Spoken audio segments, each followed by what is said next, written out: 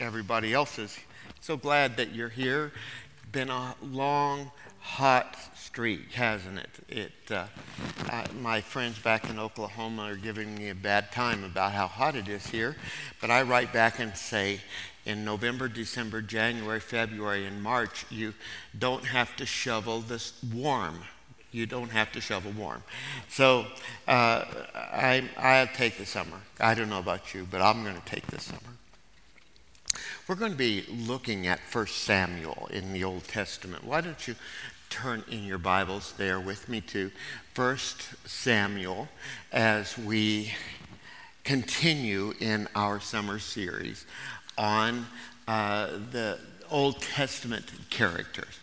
And today we come to the most famous king of Israel, David, and the most successful king of Israel. A little of the history, perhaps, and maybe setting the stage a bit. For years, as you would imagine, I have done funerals, led funerals. And it's my practice to sit down with the family members and discuss the person who has died, even if I've known them for a long time, but to discuss that person and ask them to tell me stories about them and how they would characterize them and those kind of things. Then I'd go back to the office, sit down, and begin to try to capture what they say. I failed miserably every time. I mean, how do you encapsulate a life in just a few minutes worth of talk? And that's the way it is with King David. I have no idea how you tell his complete story. And so I'm going to take some pictures of him along the way and see if we can gather from those the kind of man that we're dealing with here. It was a chaotic period of time in the life of the nation. Bad things had happened. The leadership was poor. The Philistines were just, they were just constantly attacking Israel. And so it was just a very difficult period of time. And the people got together and they went to Samuel and they said to Samuel, "We want a king so that we can be like other nations." Now here's the problem. They couldn't be like other nations. See, they were the children of God. Today we are the children of God. We will not be like other people. If we are, there's something wrong. And Israel could not be like other nations because they belonged to the Lord and were in relationship with him. But they persisted in their desire for a king. And they came to Samuel. Samuel was the last of the judges. He was a prophet and a priest. He was acting as leader.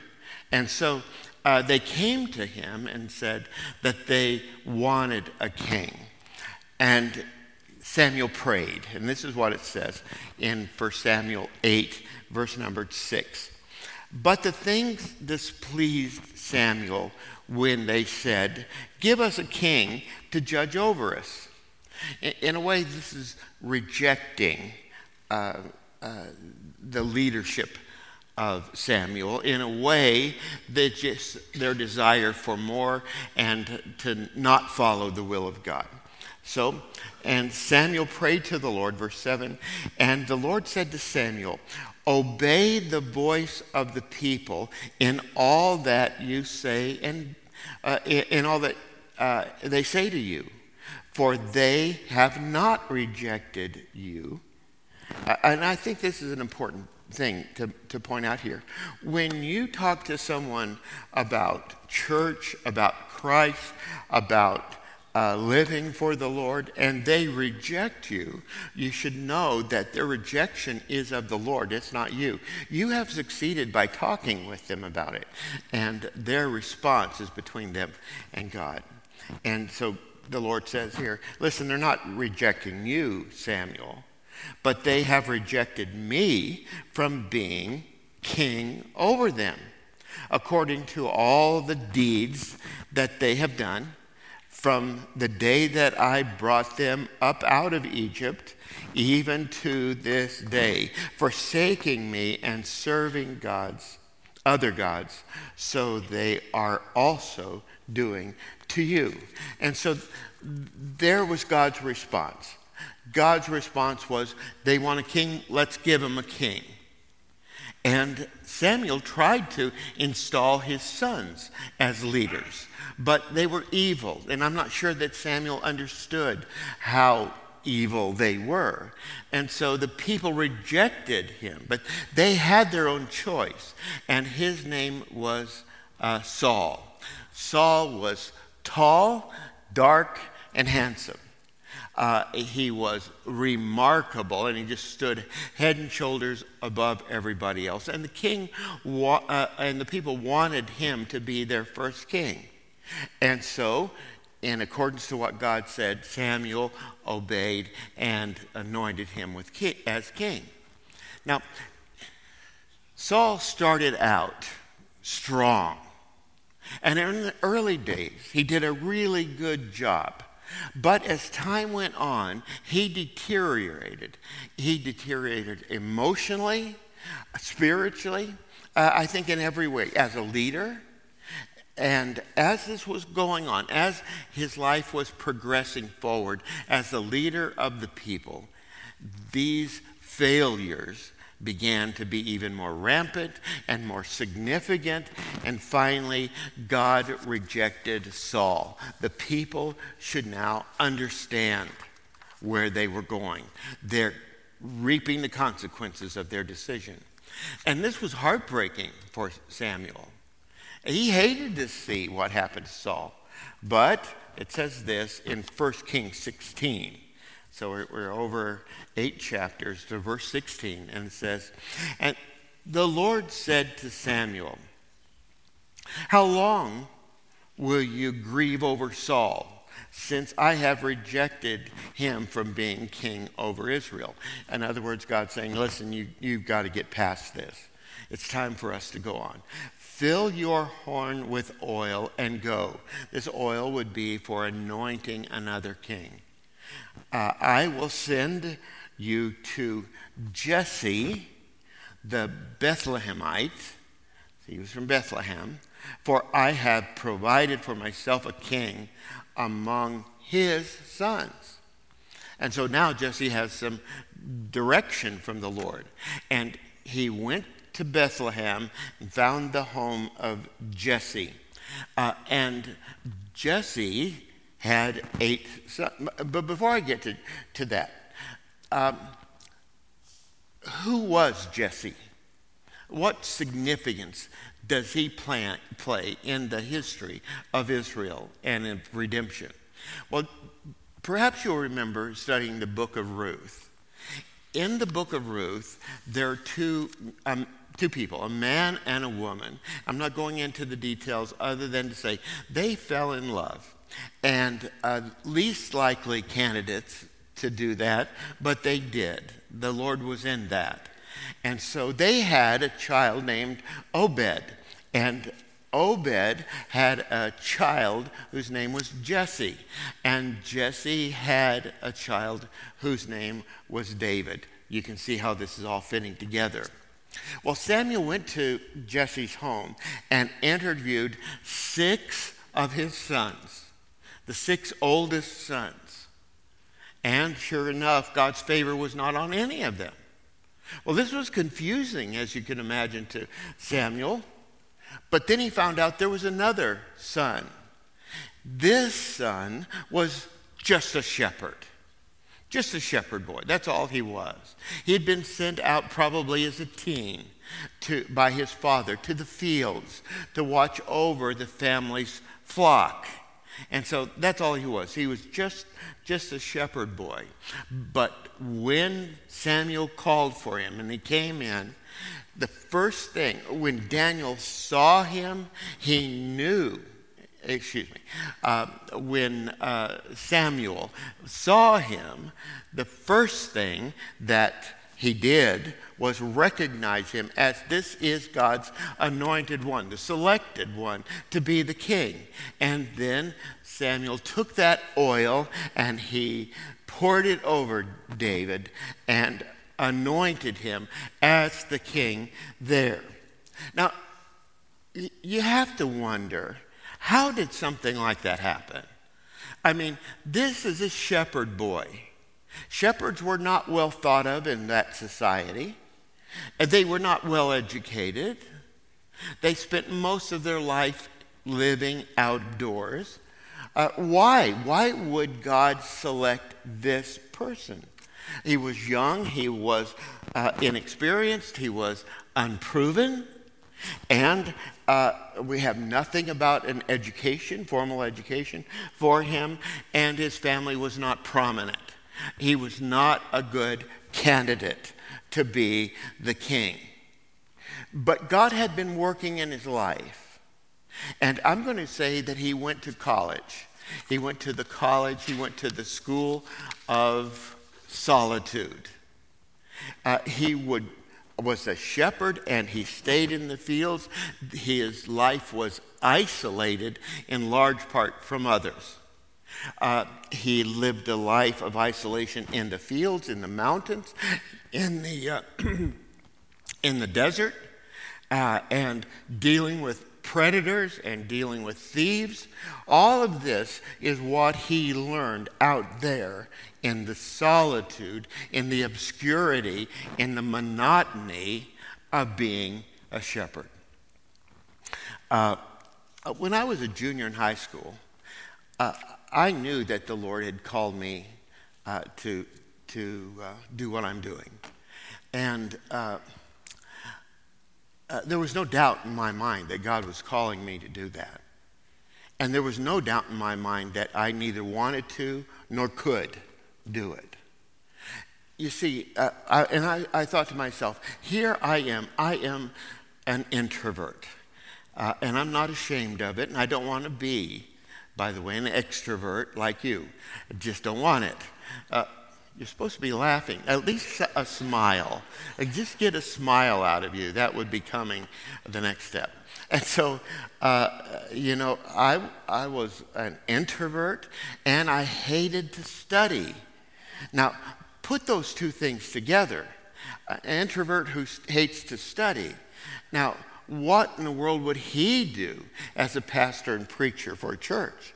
That's why I said no. And I said no, and I said no, and I said no. But I did go into the insurance business. And God blessed that in remarkable ways. In fact, without bragging, this is what God did. I sold more insurance in the first year than anybody in the Western region. It was a miracle. After all, here I'm still this introverted person, finding it hard to go out and meet people that I don't know. And so I did that for 6 years and ended up being the regional manager for an 8-state region of the company. But my point is that these were not wasted years. God used these years to teach me to relate to people, to teach me to speak with people. This was an education for me that was preparing me to do what I'm doing today. And so, and that's what God was doing in David's life. He was preparing him for what he would eventually do. But Saul was still in office, and there's the problem. He's still in office. He started out remarkably well, but things fell apart relatively quickly. He decayed emotionally and significantly. Some mental health professionals say that he was probably bipolar. He would have these extreme ups in which he thought he could do anything in the world, and then these extreme doubts as he lived in the depth and the darkness of depression. And so this was happening in Saul's life. And so how could they get the king some kind of help? It was obvious that his leadership was falling away. So how could they get help for him? Well, one of his servants said, I've heard of a young man from Bethlehem, and he is an expert harpist. And David was renowned for his ability to play the harp. And so this servant said, let's bring him in and have him play for you. See if it calms your spirit. And they sent for David. David brought his harp, and he played, and Saul's soul, his spirit was soothed, and it did make a difference in Saul's life. Well, Saul, recognizing qualities in David's life, said, I'm going to send you out and to do some other things. You're so competent. And sure enough, he did. Saul sent him to do a number of different things, and in everything, David succeeded. Now, that should make a good leader more than happy, because we should want to see people who work for us to do better, to rise, and to shine in and of themselves. But that's not what happened with Saul. Saul became angry. Saul became bitter, jealous about David. And David started to run. David ran most of the next 8 years. He had times that he could have degraded Saul, that he could spark a revolt, that he could have physically taken Saul's life, but he didn't. He respected the position. And so he didn't. And so here is a man who was just a shepherd, but God is preparing his heart to be the king of that nation. And if I could, let me just digress to say this.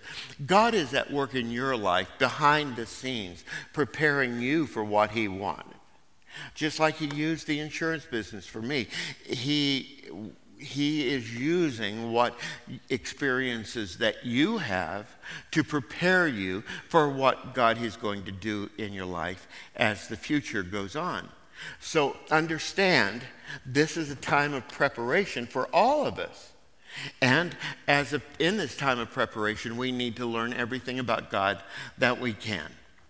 Well, David was recognized as a man after God's own heart. When we think of David, we think of his failures.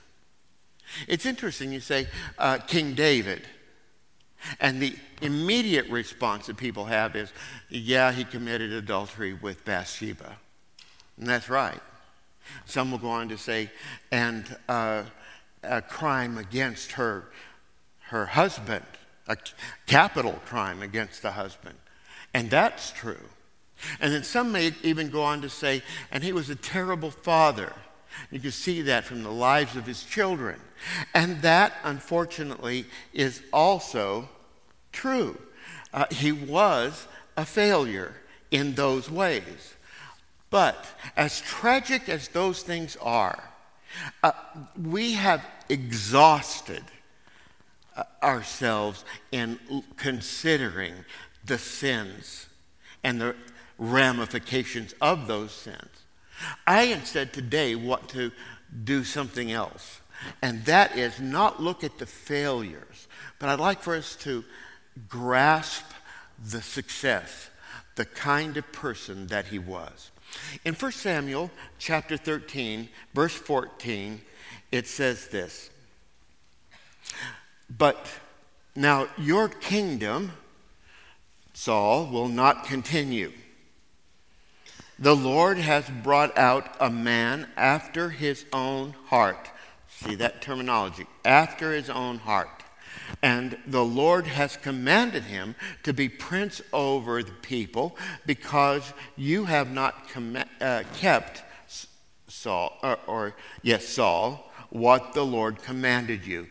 This had to be crushing to Saul. Because here we see Samuel saying, there's a man after God's own heart, and God's going to replace you with him. In the book of Acts 13th chapter, verse 22, it says, and when he had removed him, he raised up David to be their king, of whom he testified and said, God's words, I have found in David a son, the son of Jesse, a man after my heart, who will do all my will. So what do we see here? Yes, he was a man who failed. You and I have also done our amount of sinning and failing as well. David fell spectacularly, and there's no question about that. But again, much more to his life, including the fact that he was a man after God's own heart, according to the words of God himself. How could an adulterer, a murderer, and a poor parent be a man after his God's own heart? How could it be? In what way was he? Well, let me just read a few of the 73 Psalms that he wrote and see in these the qualities that God was talking about when he's talking about David's heart. In Psalm 9, verse 1, it says, I will give thanks to the Lord with my whole heart. I will recount all of your wonderful deeds. One thing we've got to say about him is that he was a man of gratitude. And so often we're not. So often we are asking God to do something. And when he does, there's no gratitude. There's no response to that. It's like the lepers who Jesus healed and only one returned. David was a man of gratitude. Are you a person of gratitude? Yesterday, Marcia and I, at dinner time, we stopped eating and we just prayed for something. Something is very important to us regarding somebody that we love dearly. And so we prayed. And by last night, we learned that the Lord had answered that prayer. It was difficult, but the Lord had answered the prayer. It was at that point that we really needed to stop and express our thanksgiving to God. And it was unfortunately last night when I got in bed and prayed, I began to realize I had not thanked God for what he's done. A man after God's own heart is a man or woman, who is a person of gratitude. Remind yourself that every good thing that you have in life has come to you from God. Then Psalm 27 verse 1 says, the Lord is my light and my salvation. Whom shall I fear? The Lord is the stronghold of my life. Of whom shall I be afraid? A man after God's own heart was a person who was assured of God's protection and provision. He knew that God was going to provide for him. Do you? Do you know that God's going to is preparing for you, and he will provide for you? Do you know that? You see, the Bible teaches us that God is constantly sending his grace to us. And this grace comes at exactly the time that we need it. It's ever-coming grace. We'll never walk out of it. We'll never be away from it. It's constantly coming. We can be assured of the provision and the protection of God. He may not do it the way we want, but nevertheless, he will do what is right. Another, Psalm 42, verse 1 says this, as the deer pants for flowing waters, so pants my soul for you, O God. And it goes on in wonderful ways.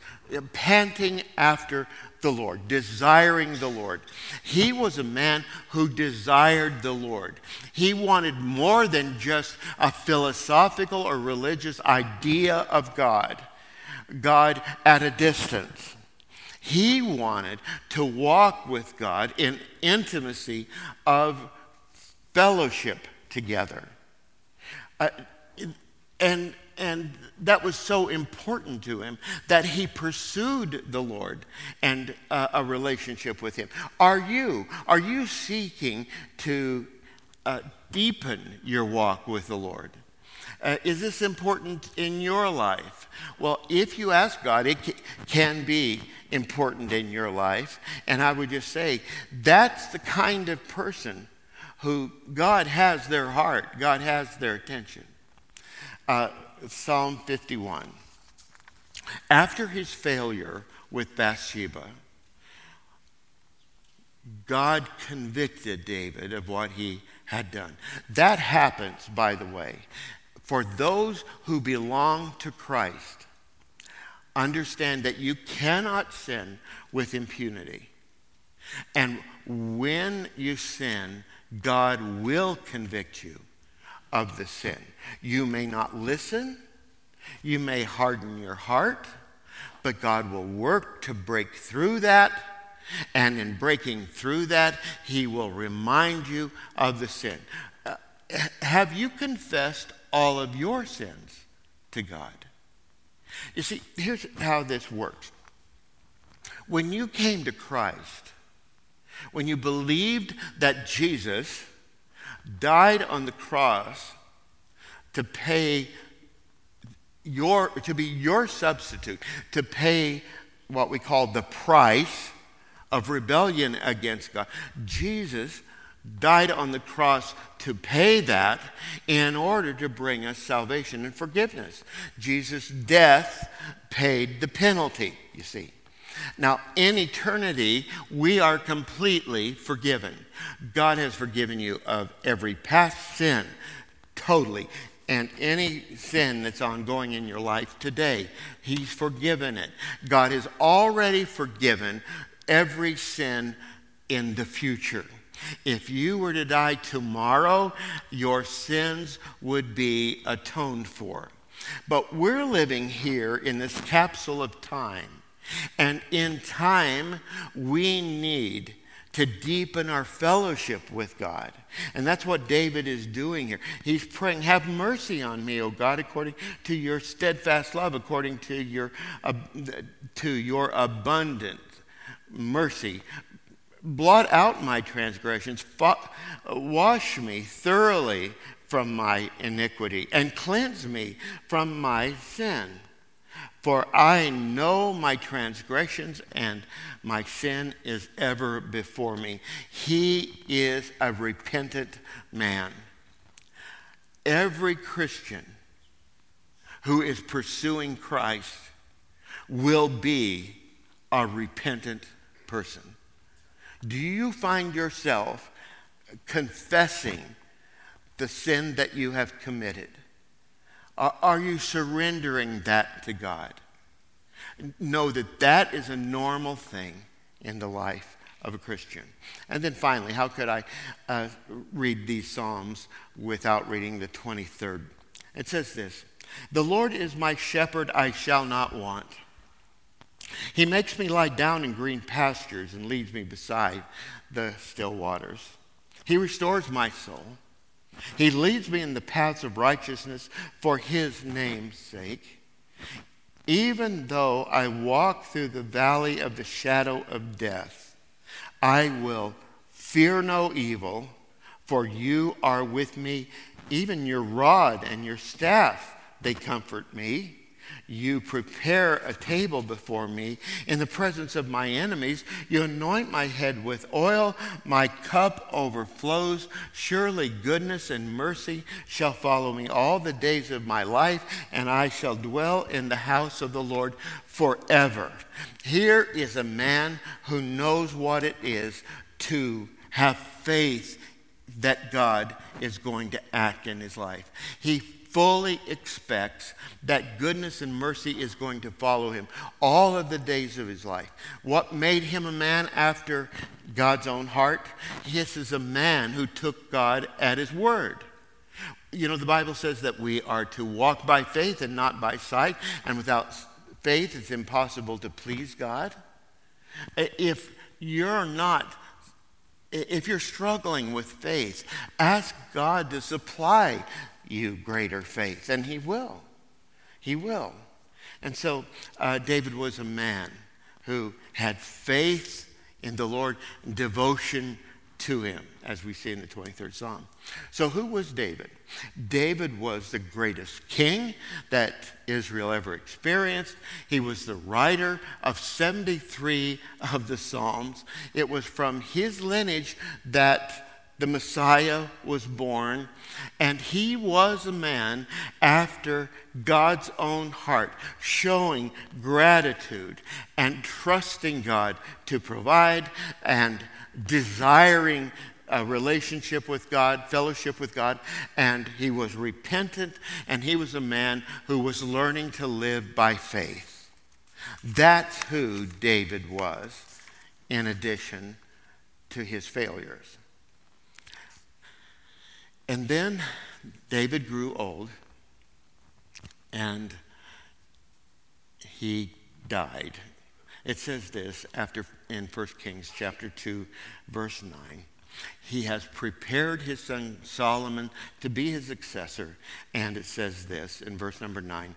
Then David slept with his fathers and was buried in the city of David. We know where that is today, just outside the old city of Jerusalem, just on the east side. And the time that David reigned over Israel was 40 years. He reigned 7 years in Hebron and 33 years in Jerusalem. And so he passed, and his son Solomon followed him. As we go to apply his life, how do we do it? What relevance does somebody that lived in the Iron Age have with us today? Well, here are some things. Let's take the obvious. Here is a man who learned what it was like to be in fellowship with God intimately. We are way too busy. If you ask people how they are, the answer is way too busy. I was just back in Oklahoma for a board meeting for our ministry, and they asked me, "How are you, Dennis?" And I said, "I'm too busy. I'm doing the same thing." If you're too busy, you have to do something about it. We are always connected. You go out to eat with your spouse, and the phone is on the table. You take your kids to play, and you're reading your texts. It's just rampant in every part of your life. Right now, you're wondering what's on your phone. We are way over connected, so filling our lives with such things that we don't have time to walk with the Lord intimately. And another thing is that we're just driven by the technology in our lives. Our youngest son is a pastor in Midtown Phoenix, and his wife went away for a weekend with her girlfriends, and so we helped watch the kids for like 3 days, and it was wonderful. Marcia had the time of her life. I did start drinking hard liquor during. I'm kidding. They're good. They're good boys. They really are. In their place, No, I'd get in trouble for that one. So I'm not going to do that. So this is not how God wants us to be. Driven by our calendars, driven by our involvements in life. That's not what God wants. How in the world could God speak deeply into our hearts? How can God pierce the veil of our busyness, the tyranny of our busyness, so that we have time alone with Him and Him alone? Well, take the time. Establish in your mind, in your schedule, a time that you set apart for truly seeking the Lord in His Word and in prayer. You might say, I have trouble understanding the Bible. My friend, I have trouble understanding the Bible too. We all do. But the issue is not that you understand everything. It's that it's getting into your soul. And God, at the right time, will take that out and use it in your life. God does speak primarily to us through a book. Read what He says. Take it in. As you're reading the Bible, ask yourself these questions. What does the passage teach us about God? What does it teach us about ourselves? What does it teach us about things that we should do? What we should not do? And how that we can live for Him? Just ask yourselves that. Fill in those blanks, those questions. Answer the questions. And sure enough, you're going to find that God deepens your walk with Him. And also in prayer. I don't know about you, but I think that most people have trouble praying. So what do you do after you've prayed for your family and yourself and you ask God to lead, guide, and direct? Then what? Well, Martin Luther wrote a book, and it was to his barber. And he said, this is how you pray. Start in Psalm 1. Read, blessed is the man that does not walk in the counsel of the ungodly. And start praying that. God, help me to not walk in the counsel of the ungodly. Help me walk in your counsel. You see? And pray every one of the Psalms. That's going to give you plenty to pray over. And then pray the Lord's Prayer and the parts of the Lord's Prayer. And then the Beatitudes. I mean, you have a whole Bible here to pray back to the Lord. Pray His Word to Him. And God will fill your heart with what prayer really is. Now, there's another thing that we would have to say as far as application is concerned, and that is pray for a heart like David's. That you might be a woman, that you might be a man whose heart is for the Lord.